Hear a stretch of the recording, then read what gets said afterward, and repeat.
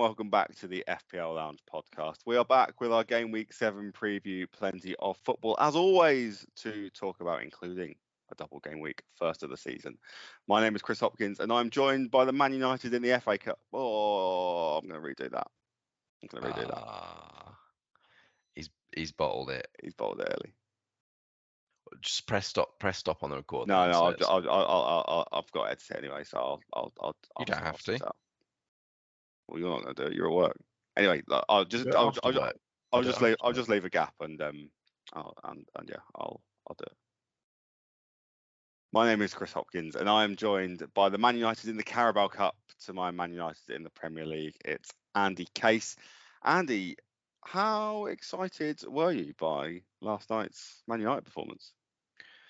Well, from what I heard, it was a good performance, but also Palace weren't great. So yeah, I mean, show me that in the league, and then I'll be more excited. Yeah, there's a little bit of like, I don't know. Let's put it into the context of getting excited before Christmas. Feels like it's like November the 30th, and you're starting to get a little bit buzzy for it. Is that kind of where we're at on the excitement scale? Nah, it's not even that level really. Like, I need to see multiple good performances in the league before I get anywhere near. Like, and even then, I'd be starting to feel a little bit better, but not excited. Like, we're a long way from excited. Long at way this from point. excited. Yeah. Obviously, trust is earned and not just given out, right? Right. Of course. I mean, obviously, you're well, there is potential for double the excitement given Ipswich Town also in the next round of the Carabao Cup. We're about half an hour from finding out who they're playing in the next round. And you did go to the game, so not quite FPL Lounge at the games because you were only watching one Premier League team with hardly any starters in it. But what do you make of Wolves? Rubbish? Yeah, one Premier League team and one soon-to-be Premier League team. So let's not. One of the reasons we're recording so late is because we went down this personal, individual rabbit hole. So let's not do this again. Yeah, but it's still worth it because you're still getting wound up by it. So yeah, I don't like it. I don't like the thought of Ipswich Town being in the Premier League. Well, I also just have to, for the global karma juju record, make it clear that I was saying that comment in order to wind Chris up, and I wouldn't in any way want to tempt fate, and I'm touching wood by making such a bold statement. But I was more excited by that performance, I have to say. Like, it, as well as Wolves not playing many starters, Ipswich didn't play many or any starters, and yet they still looked unbelievably creative. Amari Hutchinson is a really good player. He is class. Should have been man of the match. I mean, they gave it to Jack Taylor for his absolute thunder bastard, but that screams this sponsor doesn't go to many games, but it's a Tuesday night and it's a Premier League team, so they paid the money for the box. That's what that screams. Well, it was sponsored by the University of Suffolk, man of the match. Okay, right, okay. So I don't know whether what that means, whether they go often or not. It's obviously not far away. So, but it doesn't scream an institution that's loaded with money. So I'll let them off. But yeah, it doesn't. I don't know. It doesn't feel like that's a man of the match performance, is it? I know we favour. I mean, he was decent. He was decent in fairness, but Hutchinson really caught the eye. He's for obviously we're very much down a niche rabbit hole here, and might have turned many viewers off. But he's on loan from Chelsea, this player, and yeah, looks good. I mean, obviously long way to go to make it in that Chelsea team, but I could see him having a career in the Premier League for sure. Yeah, nice. It's good to have it. Good to have exciting players, even though they are on loan. Obviously, and Ipswich have got plenty that aren't on loan anyway. So yeah, it's exciting times to be a Town fan, as you and many of my mates tell me. Not quite sure I know what excitement is anymore when it comes to football. So we'll just leave it there. Let's crack on with our Game Week 7 preview. As always, we start by running down the Game Week fixtures. We'll have a quick chat about this week's talking points, of which Carabao Cup is going to feature heavily, as it already has. We've got some new players on the radar, but also plenty of old ones too. We're going to be swimming against the tide this game week, and then we'll finish as we always do with captaincy and who the heck is stat. Let's start then by running down those all-important FPL fixtures. Your deadline for this game week is Saturday the 30th of October at 11 o'clock, and that's because lunchtime kickoff is Aston Villa hosting Brighton. Then we have a lot of 3 o'clock kickoffs, 6 3 o'clock kickoffs. They are Bournemouth versus Arsenal, Everton versus Luton. We've got Man United versus Crystal Palace, Newcastle versus Burnley, West Ham versus Sheffield United, and Wolves versus Man City. And then there is also a tea time kickoff, the big one, Spurs hosting Liverpool. Just the one game on Sunday, and that's Nottingham Forest versus Brentford. One on Monday, which is Fulham versus Chelsea, and a Brucey bonus, a Tuesday night game, Luton versus Burnley. How much of a bonus would you say it is, Andy? This game, it doesn't feel like a big one, does it? Absolutely, it does not. Words you've heard, I'm sure, many times, Chris, but it could only be less appealing, I suppose, if it was Luton versus Sheffield United, maybe, and that's some fire there towards Part of me would rather watch that, and maybe it is maybe it's the sad sack League Two fan in me, but yeah, I don't know. Also, it's not even on telly, so we can't watch it in the UK, so it doesn't really matter. But let's start there, Andy, with the headline. First double game week of the season. Obviously, Luton versus Burnley was postponed in game week 2 because Luton's ground wasn't ready. So they play twice in this game week. They have Everton away and then Burnley at home. Burnley also playing twice, 2 away games, obviously against Luton, but also Newcastle first. Yeah, not much to get excited about, and we're going to cover this a little bit later in the pod too. But I think just broadly to start with, this isn't a fixture to get too excited about and to be breaking up your team to bring in double game week players, is it? Obviously, that's a matter of opinion, but I think we're probably both of the opinion that we've maybe offended some Luton and Burnley fans early in this show, but like that's the there haven't been many or any Luton or Burnley players on the radar at any point so far this season, and the fact they've got an additional game against each other this game week, does that help? I mean, compared to a normal game week for them, yeah, but does it even quite do enough to get any players? Well, I mean, hashtag spoiler alert, no Brighton or no Burnley or Luton players on our radar this week. So I mean, you will find on other FPL, discussion forums that there are, seem to be a lot of people thinking about Morris, the Luton striker this week, and yeah, we'll get into some of that, I guess, later in the show when we get into the radar and stuff. But I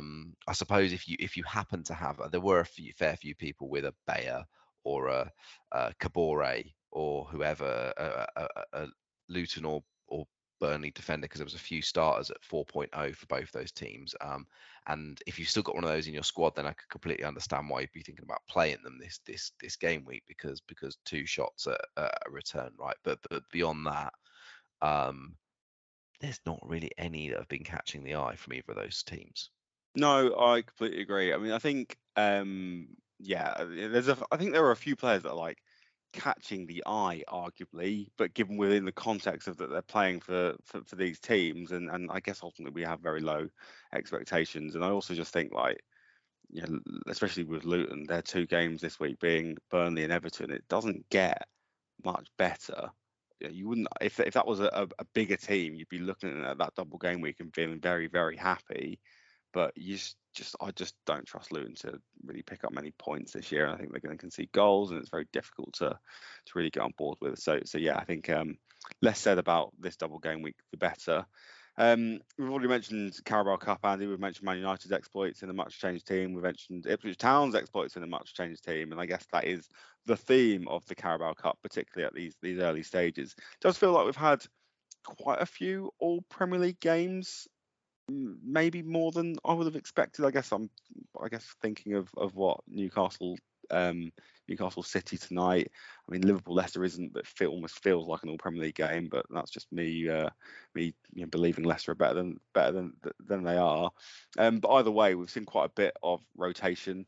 it's a good opportunity for managers to, I guess, inject a bit of freshness, play some fringe players ahead of an ever busy schedule, particularly for those teams that are in Europe. I guess what we've really looked at this time compared to European rotation is big names and FPL assets getting much needed rest and not being used too much in the Carabao Cup, and those that perhaps are being used, and maybe one that we'll mention very early on our radar, maybe we need to have a bit of a question mark over their involvement in this upcoming game week.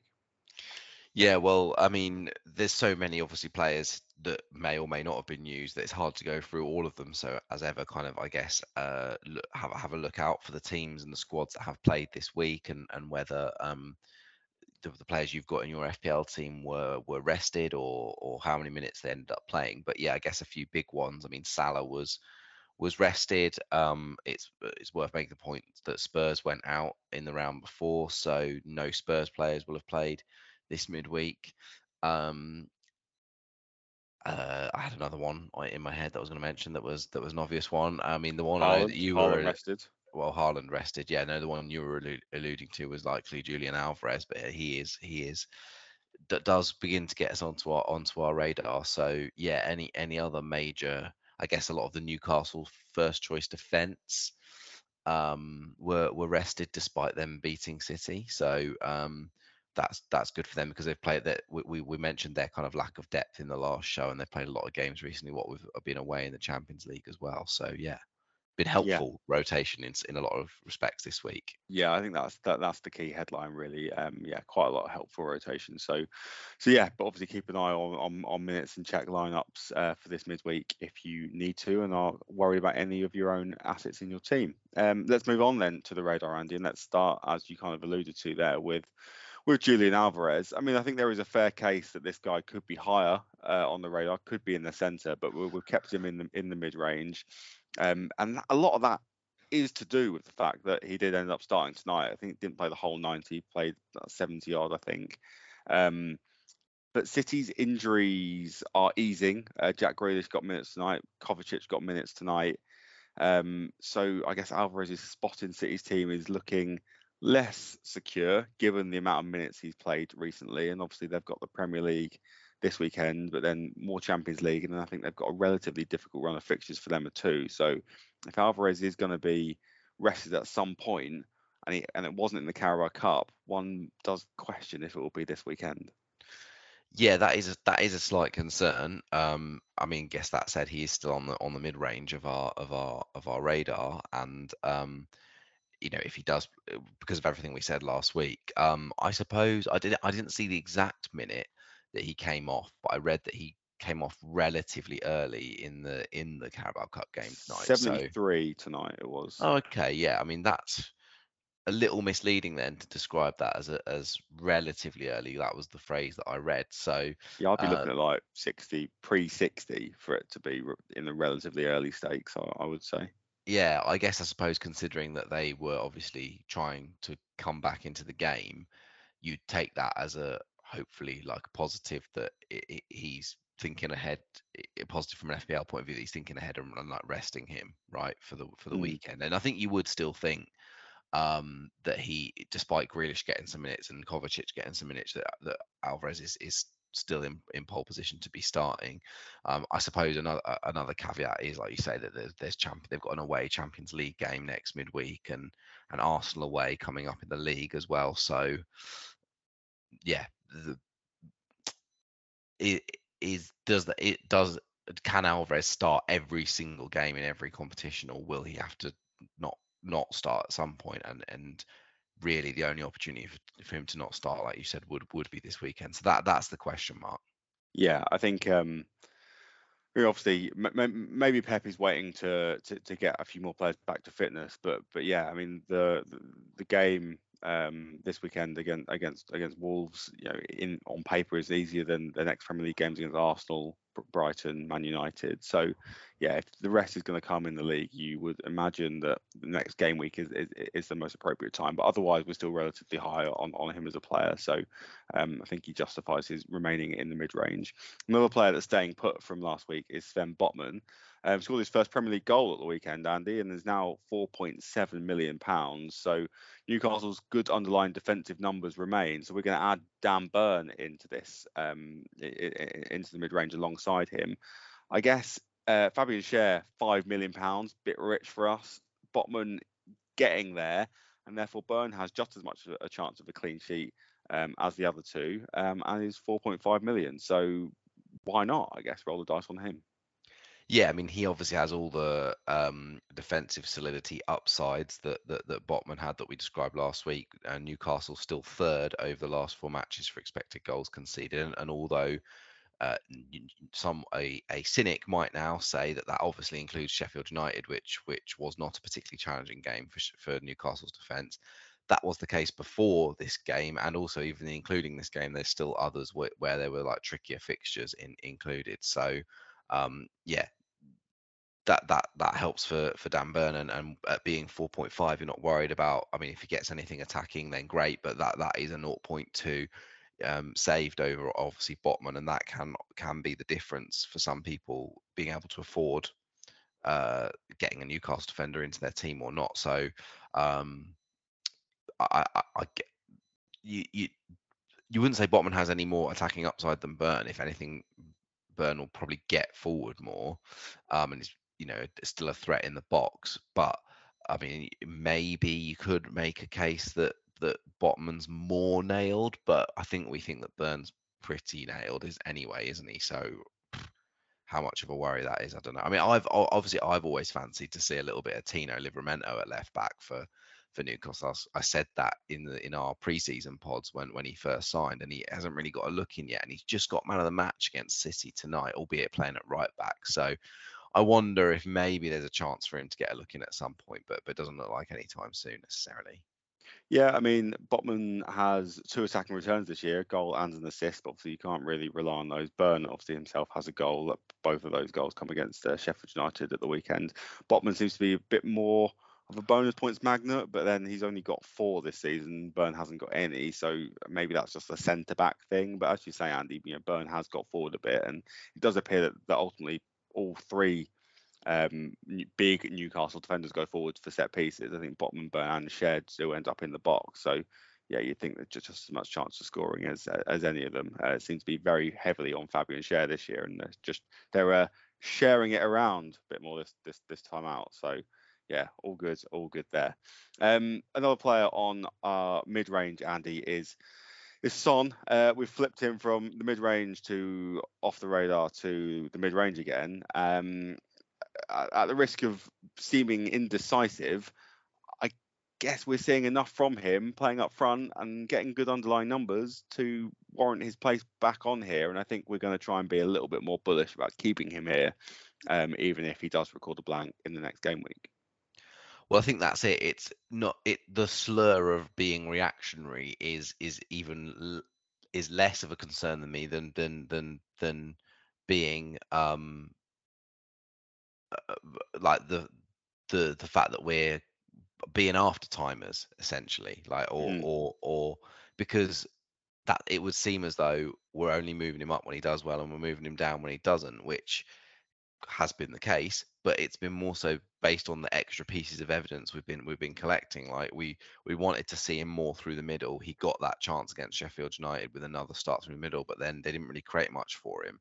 So that made us worry, well, actually, was that a one-off against a high Burnley line? Hence, he moved down. But then now he's had a third consecutive start through the middle, and albeit they didn't necessarily create like loads of chances, they did have a few in the game, and Son obviously was the main man and got on the end of both of them against Arsenal. So I think if he's going to continue, this is kind of if he's continuing through the middle, which it looks like he is, he kind of almost has to be in the mid range just from the sheer volume of he gets 5 points a goal and the sheer volume of chances that Spurs are seem fairly attacking under Ange, and Madison's pretty creative behind him. So Yeah, and the underlying numbers would suggest, wouldn't they, that since he's moved to that number 9 role, he is getting some of the best XG of any attacking players in the league.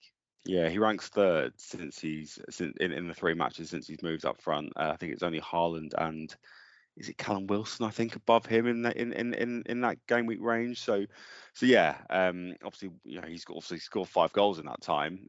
But yeah, I think what we perhaps saw against Arsenal was perhaps more indicative of what we'd expect to see week in, week out, rather than a kind of hat trick and then a blank, which is kind of what we've seen beforehand. But yeah, I think he's going to get chances in that position, Andy, and he does look a little bit more, I guess, like a natural finisher, a natural poacher than perhaps Richarlison did.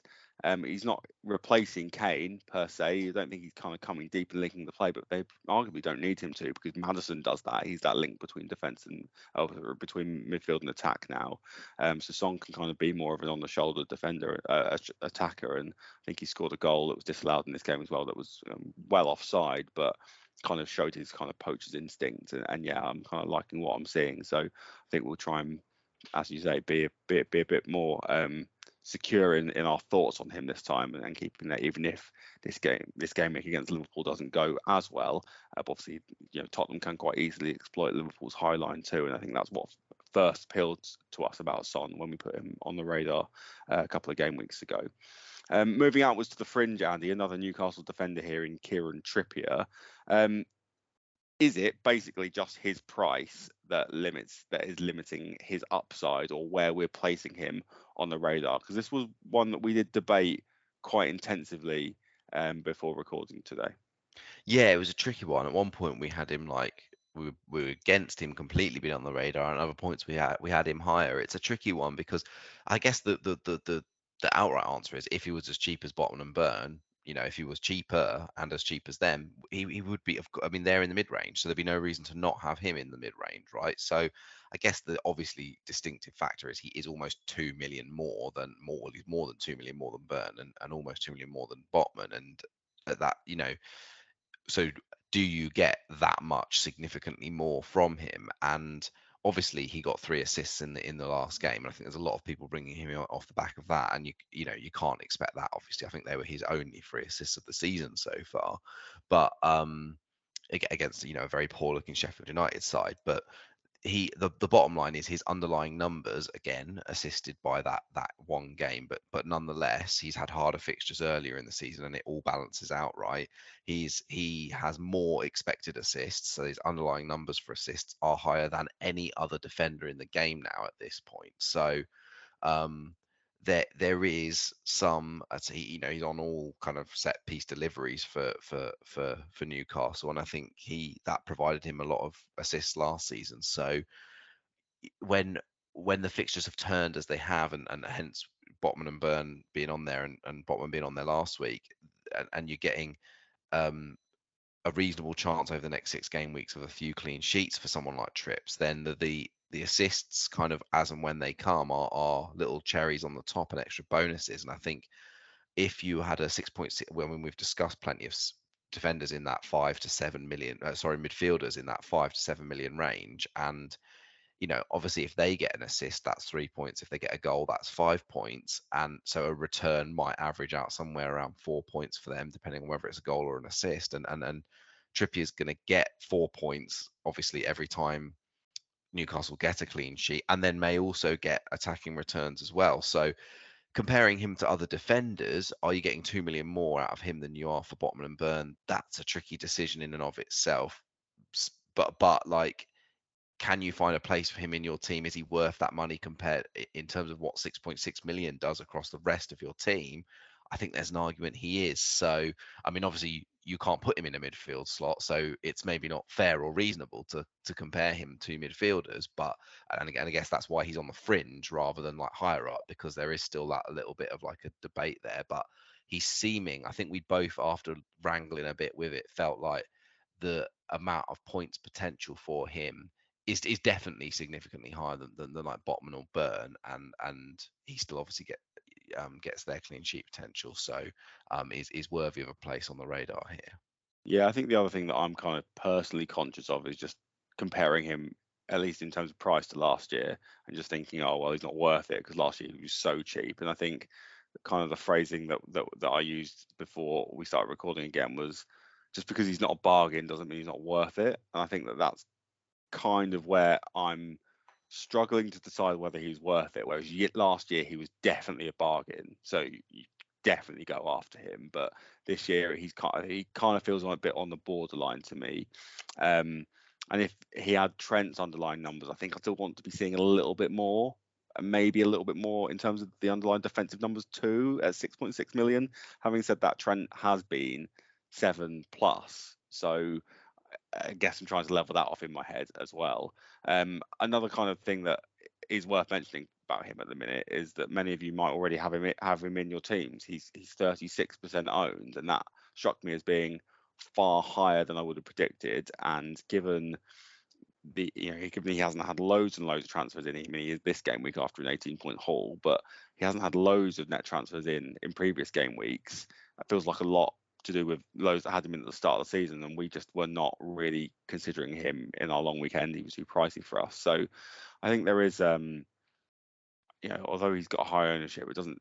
Okay, he's going to get higher now, but he probably was starting from a pretty high base. So if you don't own him, it's going to be one of those things where if he does end up hauling, it's gonna hurt your rank. And yeah, I don't think that really comes into our consideration massively. But yeah, worth considering if you are thinking about bringing him in. Yeah, it could be a kind of a safety measure as much as anything else. Moving on, Andy, we've got two more players on the fringe that were here last week. Matty Cash is one of them. Another 3 shots for him this week, 2 of which are in the box, but none of them have particularly high XG. He still remains the 5th best player in the game for non-penalty XG in the last 4 game weeks, which, yeah, not bad for a defender. I guess if we saw better underlying defensive numbers from Aston Villa, he'd be far higher on this list. Yeah, I mean, I think that's it. And I mean, we said that last week, didn't we?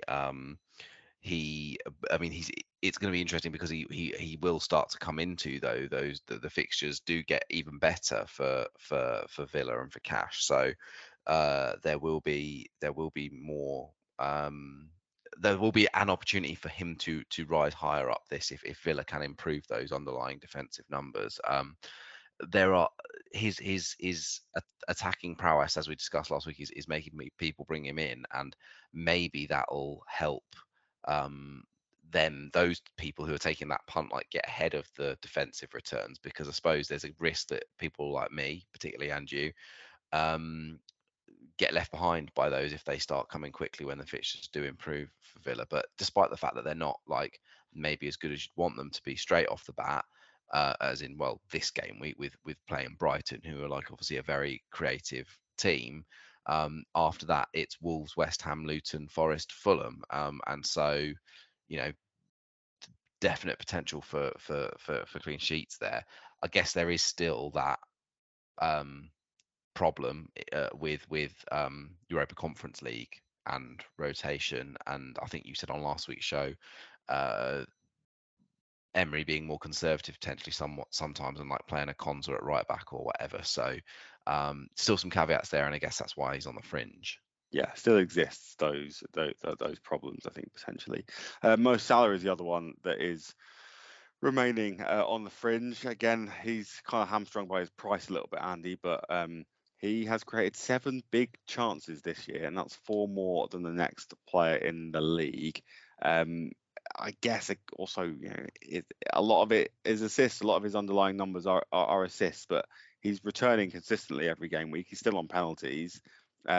Just 12. If you don't already own him, 12.5 million requires surgery to your team to bring him in, doesn't it?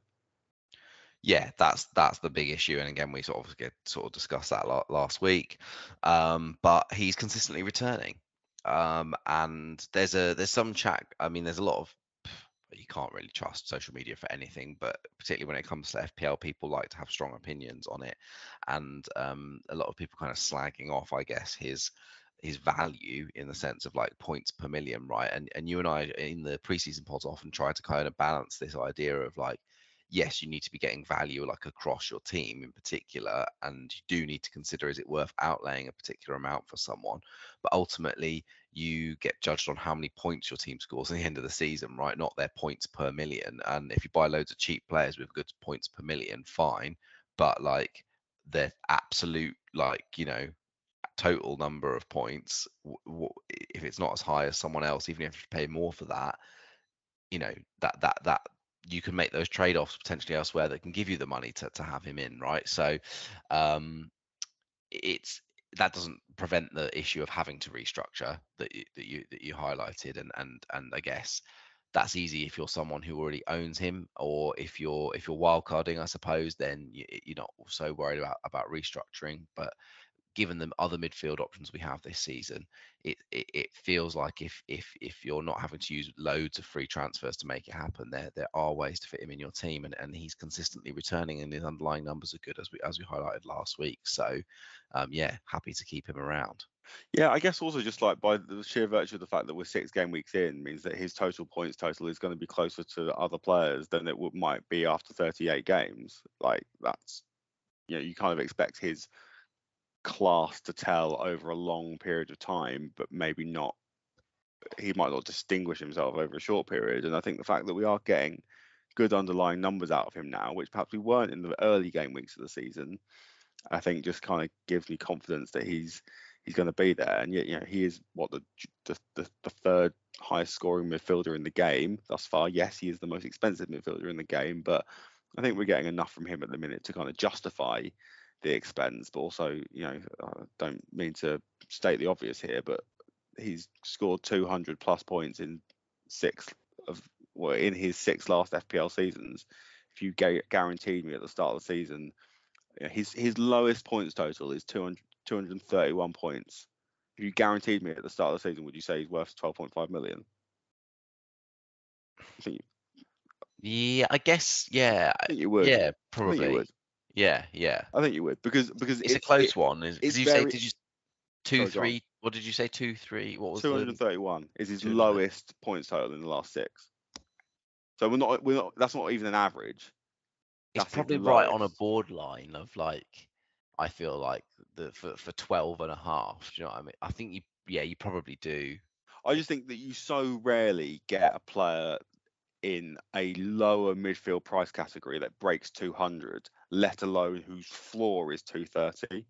And if we're Mm, going to talk about yes, okay, points per million, I get that. But if you're going to talk about having the sheer amount of points, I think that there is obviously every chance that Mo Salah doesn't make that this year, but you'd like to think that he's going to get pretty close to it, providing he stays fit, or doesn't end up in Saudi Arabia in January or whatever happens. Also, is there AFCON this year? I think there is AFCON this yes, there season. is. So yeah, but he's done AFCON before and still come away with well over 200 points. So yeah, always needs to be thought about when it comes to him.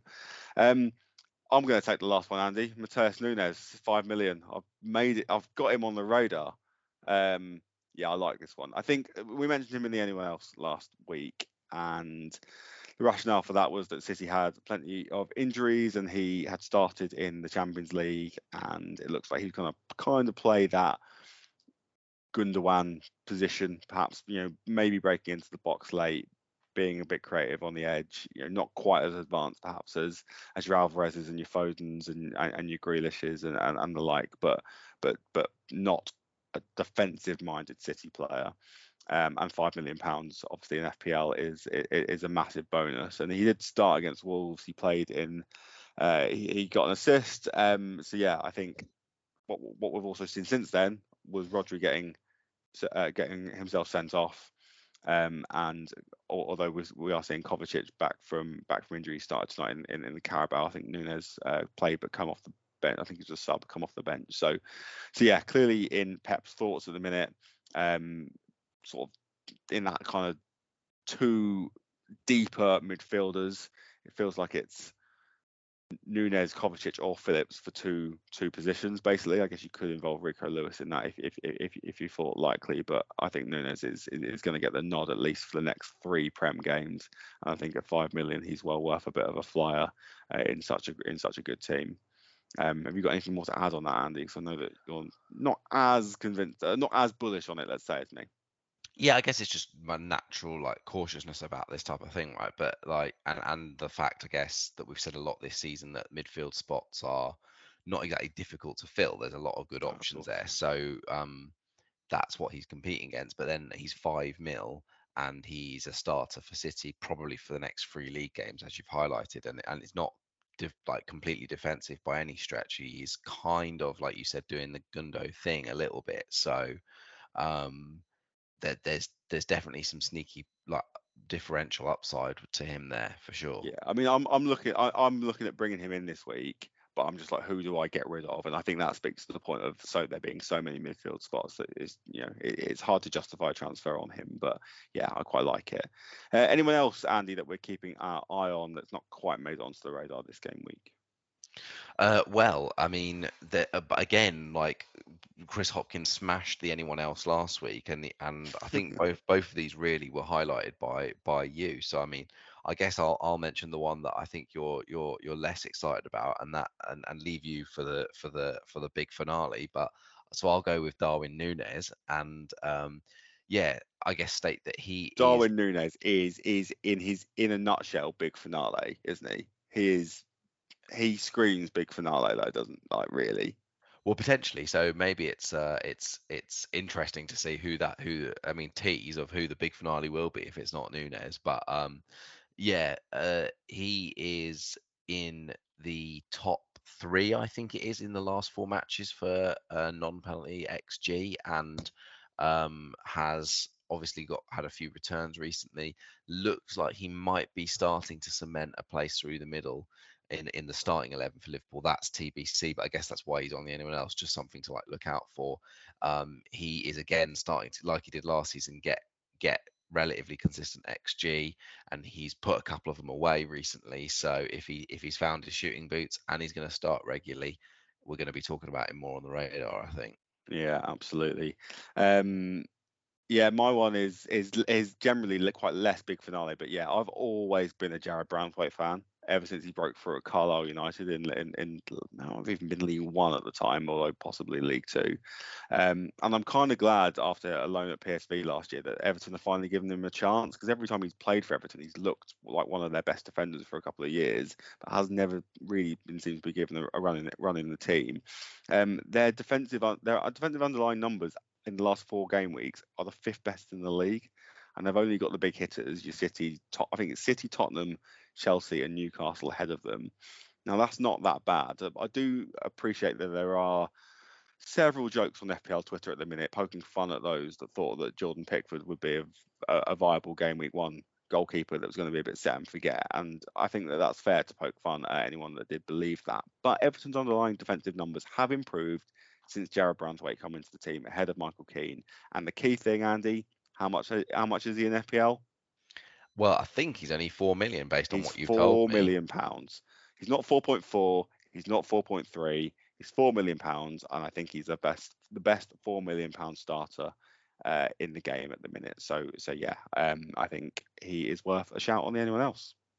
Yeah, I mean, I think that's totally fair enough. If, I mean, again, fool me once, shame on you. Fool me twice, shame on me. I mean, fool me about 5 times with the Everton defence, then we should just stop expressing any opinions about them. But um, yeah, eh, like I said about United earlier, Everton as a team and their defence have to go a long way to earn my trust. And I understand your point that Bramthwaite hasn't been part of those previous scars that have been inflicted upon us and the FPL community that by Everton. But nonetheless, he as much as good as he may be, and how much you might like him because he came through the EFL, he can't single-handedly drag Everton. And maybe he's not doing it single-handedly. Maybe this is the Sean Dyche effect starting to kick in Maybe. now that he's had a little bit longer with them, and they've got a lot more of their first 11 back. But I just need to see it a little bit more before I'm gonna believe it. Yeah, no, I get that. I guess there's just like when we've brought in Everton defenders before, we've started them for various reasons, and you don't have to start this one. But I think he's a good sort of bench backup. If you're, if you've got Estepinian and he's rested by Deserbi randomly one game week, then I don't think having Branthwaite sitting around on your bench is the worst way to go. And I think it is notable, Andy, that we're mentioning him above any Luton £4 million defenders, despite the fact they're on a double game week. So yeah, that says a lot. Let's leave it there anyway. Let's take a quick break, and then when we return, we will be swimming against the tide. Here at the FPL Lounge, we are keen to hear from you. You can join in the conversation on Twitter or Instagram at FPL_lounge. We will preview every game week throughout the season, exploring options for your chips and transfers. Subscribe to the show wherever you get your pods so that you have all the information you need before the game week deadline. Thanks for joining us in the FPL Lounge.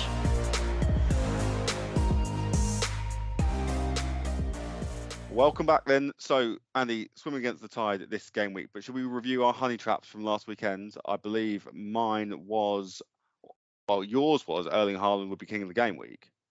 And that's true. I took you up on that, I think. Yes, I did. And I was right to do so because I think it was Kieran Trippier, right? With 3 assists and the clean sheet. That's true. Lovely. And my rationale was defenders that scores a goal might be the king of the game week, even if Erling Haaland scores twice. So obviously Kieran Trippier didn't score a goal; he got 3 assists. But yeah, I think we were kind of obviously in the right ballpark. I can't remember what mine was. Have you got any idea? Yeah, it was Odsonne Edouard being the highest scoring player in the Spurs Arsenal or Palace Fulham, and I don't know who the highest scoring was, but it wasn't Edouard. So, and I took you on that, and I was right to do so as well. I'm guessing it was Son or Maddison because Maddison got 2 returns. Son got Saka 2 returns as well. Did Saka get 2 returns? But yeah, one of them. Yeah, lovely stuff. All right, I mean, diligent podcasters might have looked it up, down. I suppose. Yeah. But why bother? Let's just rely on our ever reliable memories. Swimming at the tide this week, Andy, this feels to me like one of our bolder ones because of what FPL Twitter's saying. Yeah, it feels like one of the ones that I feel more strongly about than perhaps I often do. Sometimes they kind of fall into your lap and you just go, oh yeah, well, this player's got a flag or something, and whatever, let's roll with that. Or this player had a ridiculously fortunate hat trick last week, and therefore they're being brought in en masse, and it's easy to swim against. This one has thought behind it, and the thought behind it is this player's on a double game week, but this player happens to be Carlton Morris, and however much I want to be on board with this, I'm not even remotely on board with it. He's the 5th most transferred player in this week. Luton are on a double game week, and that's what I said at the top of the show. If Luton are going to get a double game week, there probably aren't many kinder ones than Everton and Burnley. But this is a player whose non-penalty XG, Andy, is less than 1 in 6 games. Yes, he's on penalties for Luton, and he has scored 2 penalties this season. But you cannot rely on that, and Luton especially can't rely on that. And at the minute, it feels like they are relying on that for their only source of goals. This just feels too easy, doesn't it? It does seem bonkers to me. I can't really understand. I don't really. It would be interesting if we could hear the rationale of someone who is bringing him in, because like, even if you think there's a decent chance of him getting a return across 2 games, you're likely not to want to keep having him for a while, right? So you are then committing to another transfer out, which, even if that were the situation, we'd be kind of questioning this as well. Is that worth booking in transfers and getting yourself potentially into a hole? But when you add in, like, that he's averaging around about 0.1 non-penalty XG per game, the fact he's got an extra game does a great 0.2 non-penalty XG projected for this week then for him. So yeah, I mean, it's maybe we're going to be made to look stupid. Maybe this is why I said it'd be good to hear the rationale of someone trying to bring him in, because maybe there is something that someone's seen as a particular edge as to why Morris might have a a better chance or a different chance in these games he's got coming up this game week than he has in previous ones of getting goals. But it does feel sort of unnervingly comfortable to just swim against this. Yeah. I guess, Andy, one rationale for him is that he, bookings aside, is going to get 4 points this game week, and that's almost as good as starting and getting an assist, and that's a return.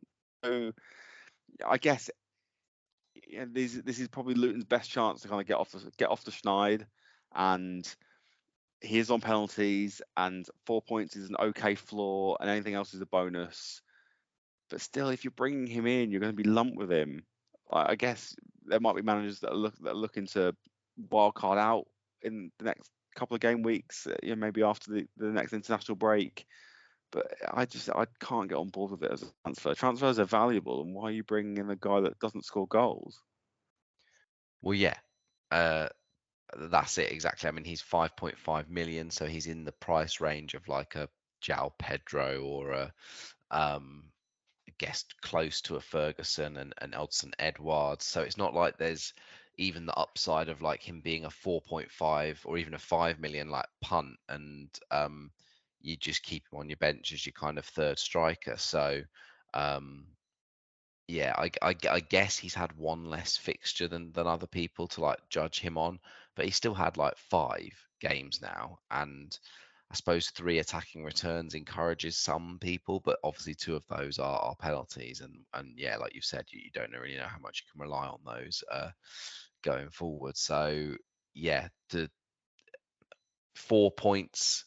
I mean, if I get the 4 points argument in that sort of a mini return, even just based on his appearance points. But then, if you're having to use a transfer, even if it's a free transfer, that's a free transfer you could have used somewhere else. You essentially have to value transfers at 4 points a piece, right? And then you're almost negating that gain by the fact you're going to have to get rid of him at a later point. Let's move on, Andy, then to captaincy, and I guess the very, very, very, very obvious pick for captaincy this game week is Erling Haaland. So let's move on to vice captaincy. Obviously, he's at Wolves. It should be relatively straightforward for him to be the most obvious captaincy pick in the game.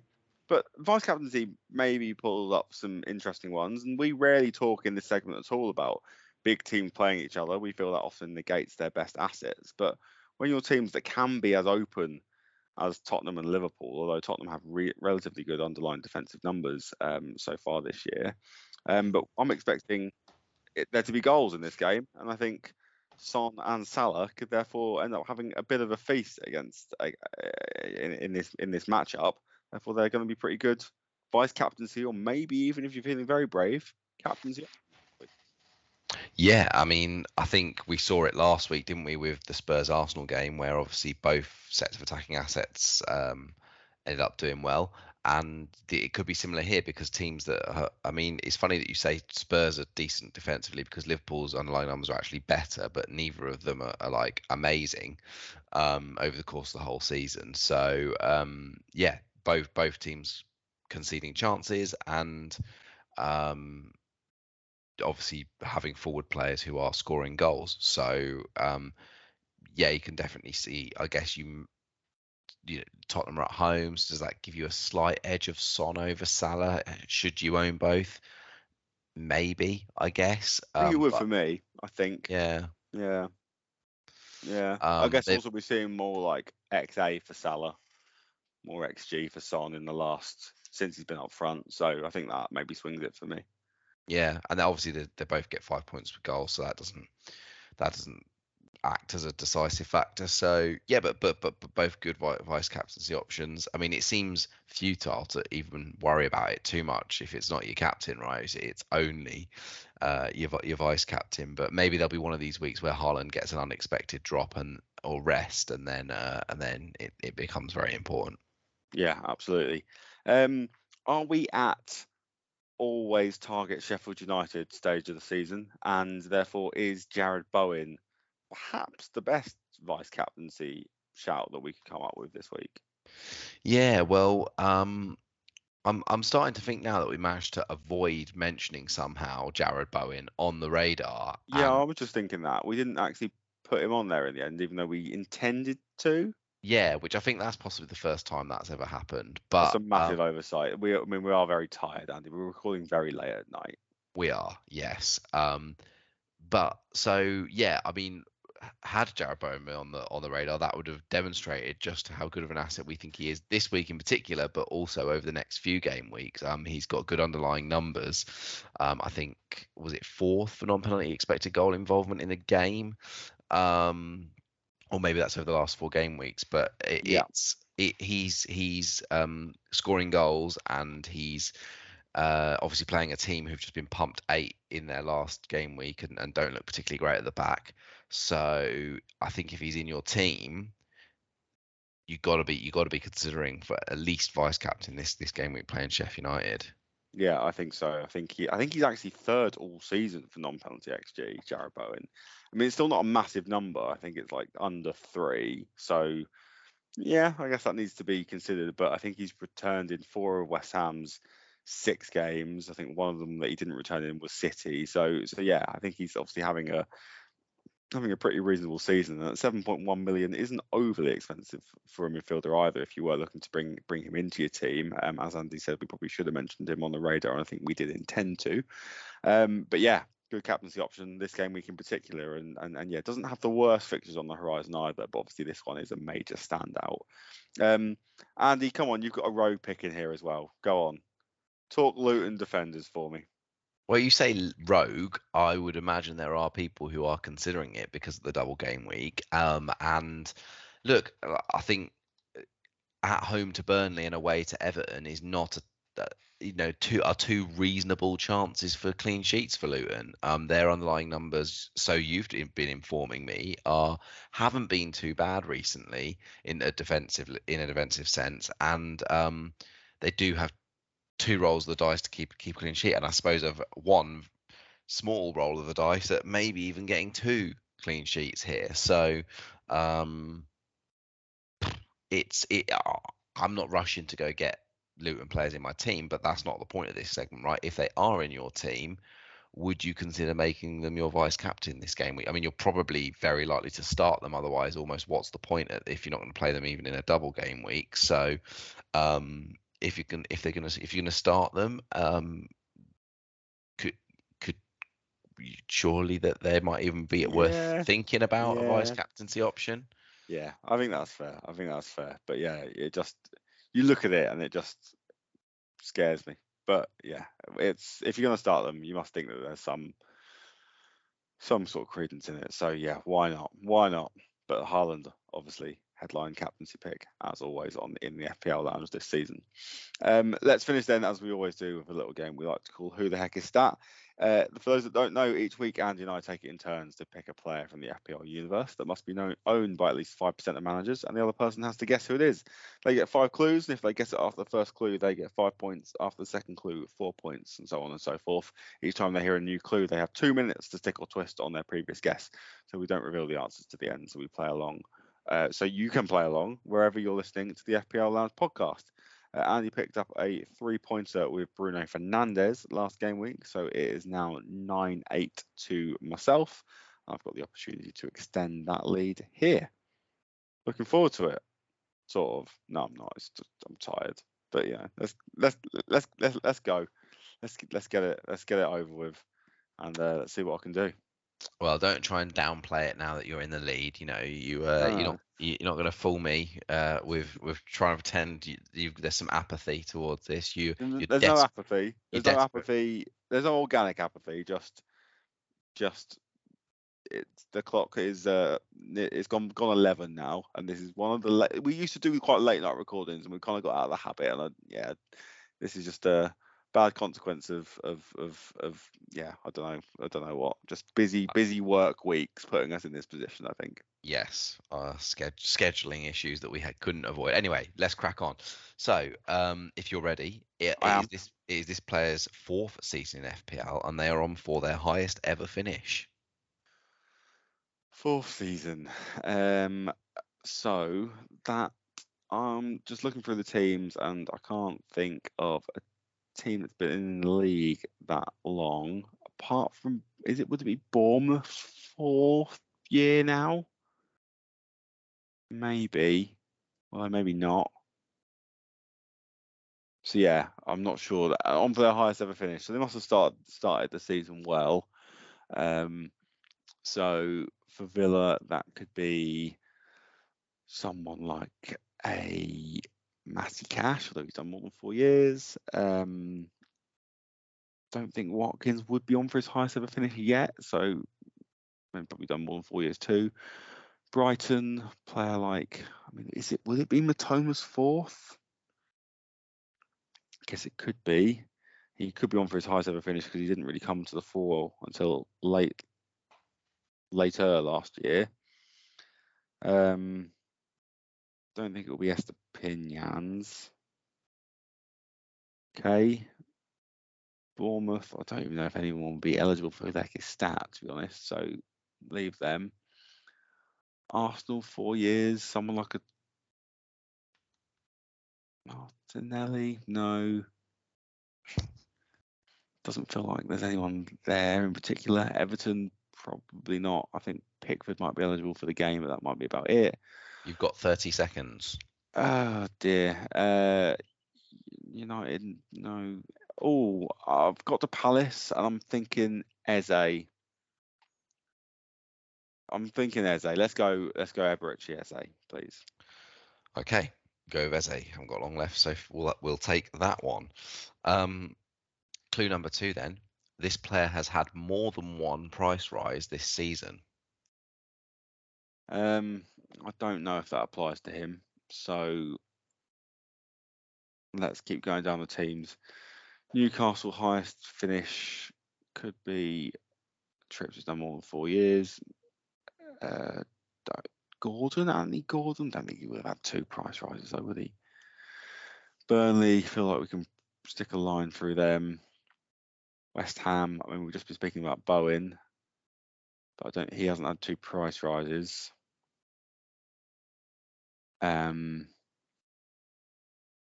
Anyone else there? Ward-Prowse, not on for his 4th year. Sheffield United can probably put a line through them. Wolves, think we can put a line through them. City, Julian Alvarez, 4th year. Don't think it would be his 4th year.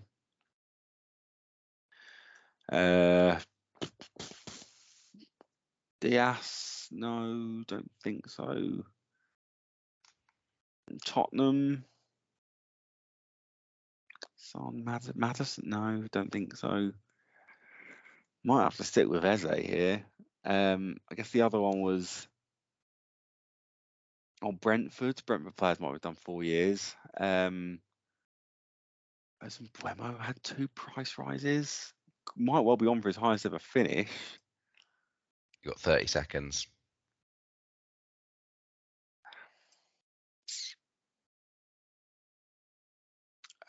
Yeah, I'm tempted to switch actually to Brian and Buemo, Andy, I think. Yeah, I'll switch, please. Brian and Buemo. Okay, sure.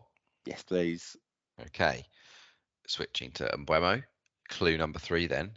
This player has only returned once this season. Right, well, that's not him. So hold on, Storm, for their highest ever finish, and they've had more than 1 price rise, but they've only returned once this season. Correct. That's odd, and I guess that must mean it must be a very small pool of players upon which that would apply to. Have they been injured? I don't see why they would have been.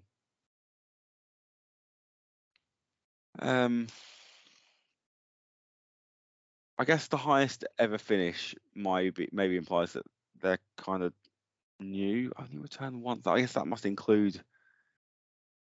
Does that include clean sheets? I assume it does. We include clean sheets as a return, don't we? So for goalkeepers and for defenders. Depending on the positions. Yes. Yeah. We include them. We don't. Not for midfielders. We don't. But yes. Yeah. Oh God. I've got no idea. I mean, Brian Mbeumo's returned more than once, so that rules him out. I do wonder if it's going back to Eze. You've got But 30 I've seconds. got no idea how many times he's returned. I know it's not Mbuemo, Andy, so I'm going to go back. I'm going to do the thing I don't think we've ever done on Who the Heck Is Stan. I'm going to go back to a previous guest, and I'm going to go back to Eze, but not because I think it's him. I just don't know who it is, and it isn't Mbuemo. So yeah, I'll go back, please, to Eze. 10 seconds. Yes, please. Back to Eze. Okay. Clue number 4 then. This player had their highest ever score to date so far in their first FPL season when they made 36 starts, but they've only made 2 starts in their subsequent 2 seasons. Okay. It feels like a goalkeeper. So, Emi Martinez, no. Steele, no. Neto, no. Ramsdale or Raya, no. Pickford, no.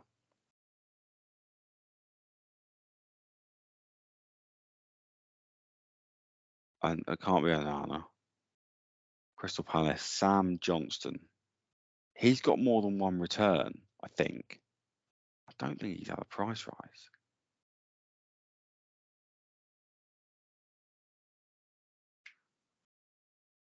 rise. Nick Pope, no. James Trafford, definitely no. Areola.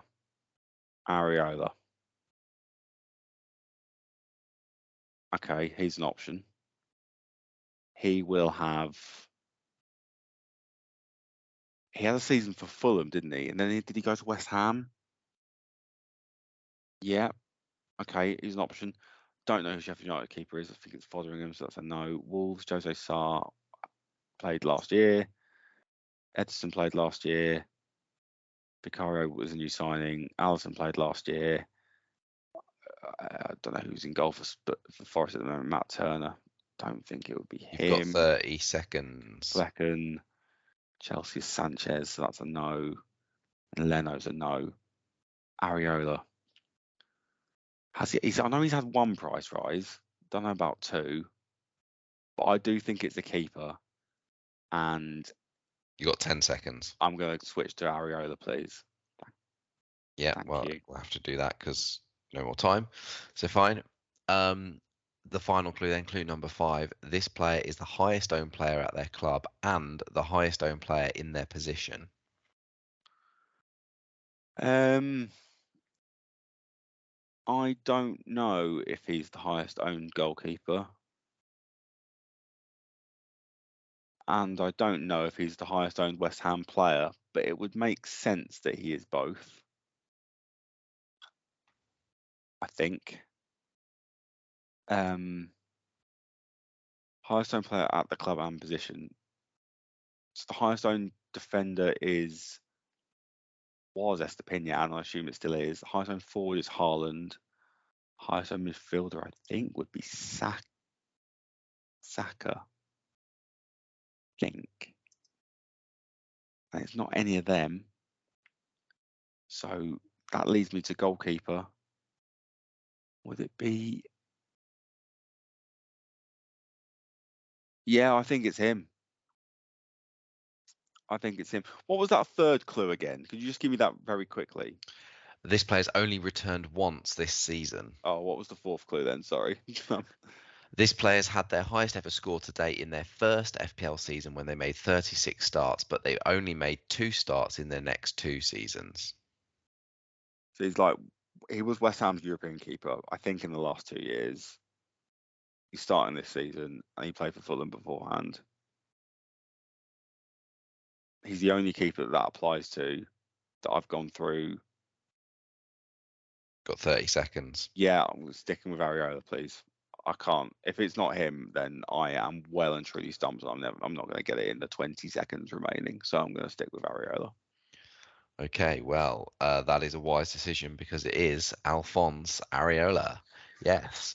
Nice clues. I like that. I like that a lot. Good. Yeah, because I had like a few different ones. I had to eliminate some, and I had to think for a while about the order of them as well, because I Yeah. had a couple in different order at points, and I was like, because basically when you got to that fourth one, you basically eliminated the fact that it almost had to be him. And yeah, I looking at it earlier, and I had them in a different order. I was like, this becomes too obvious too quickly. So at least I thought it did anyway. Yeah, like originally I had the highest owned player at the club, and the position thing split out. And having some of that information earlier meant when it added with other clues, I felt like it just became a bit too clear. So good. No, I'm glad you. I suppose I think we've worked out before that like 2, maybe 2.2 ish is about an average for the number of points. So I guess it is a bit classic. Who the heck is stat to kind of get it on the fourth clue? It is. Yeah. Absolutely. Which is exactly what you did. Yeah, but I mean, obviously highest owned keeper because of his price, right? And he's a starting 4.0, although now 4.2 million goalkeeper. Yeah, highest owned comfortably at West Ham because of that. Hasn't had a single clean sheet. His one return this season is a penalty save. Okay, interesting. So I guess that's worth noting for future things that a penalty save. I felt that had to count as a return. Yeah, like, of course. He scored 10 points that game week, despite no clean sheets at all this season. And yeah, like as you deducted, it was the Fulham season where he got 124 points, but hasn't been a starting keeper at any other point other than then and now. So yeah, all came together to be him. Lovely stuff. Lovely stuff. Yeah, well, let's leave it there then, Andy. Let's bring this one into land. But if our listeners have any questions about what to do in game week 7, or if they've got any questions about how excited you are for Ipswich Town in the Carabao Cup, not the greatest draw I think we've found while we've been recording. But lower league fans will be very pleased to see that Mansfield or Port Vale will be in the next round of the Carabao Cup. So that's all good. But anyway, if they're excited for you and your Ipswich Town fandom, then how can they get in touch to tell you? Well, I doubt it, but they could find us on X, formerly known as Twitter, or Instagram at FPL_lounge. And although this is obviously a podcast about FPL and the Premier League, yes, I'd say 2 disappointing draws for both my teams in the Carabao Cup. In that, yeah, Man United got Newcastle United in a repeat of last year's final, possibly 2 of the best teams left in the competition now. So that's on telly. Frustrating and unfortunate. Sky are taking that probably one. Got to be on telly, yeah. And for Ipswich, yeah, getting the 11 that Fulham put out today was very, very good in the Carabao Cup, and so for Ipswich to get a pretty good mid-table Premier League team without getting one of the big boys is about as least ideal as you can get. Because if you get a Mansfield or a Port Vale, it's not a glamorous tie, but you're giving yourself a decent chance of getting through, right? And if you draw like United or Chelsea or whatever, great, you got a nice big game. So yeah, that's not ideal. What's also frustrating as well is that there were, if one ball earlier and they would have played Mansfield or Port Vale, one ball later and they would have played Man United or Newcastle United, and had Fulham not won and their opponents got through instead, it would have set up a big East Anglian derby. So lots of different routes to where this draw could have been ever so slightly better if just a couple of things had happened ever so slightly differently. But look, first world problems, this, isn't it? Sitting over here with I know there'll be a lot of shade and people not being able to understand how I've ended up with 2 teams in my fandom, let alone two in the Carabao Cup now. No, it is what it is. Geography does a lot in the UK, I guess, for where you end up being a fan, and then I guess other things, your peers when you're growing up and all sorts, influences, stuff like that. But yeah, just I'm very and moving. From the north of England to the south of England halfway through your childhood, as was the case for me. So absolutely, there you go. Yeah, and we're not all hometown heroes, Andy, are we? You can't all be hometown heroes. So So there we are. Anyway, do also remember to rate, review, and subscribe wherever you get your podcast from, and especially rate and review, particularly if you love all of this Carabao Cup chat, which I'm sure that you do. We'll be back next week with our Game Week 8 preview before obviously our little break due to the international break. So Andy, until then, thanks for joining us in the FPL Lounge.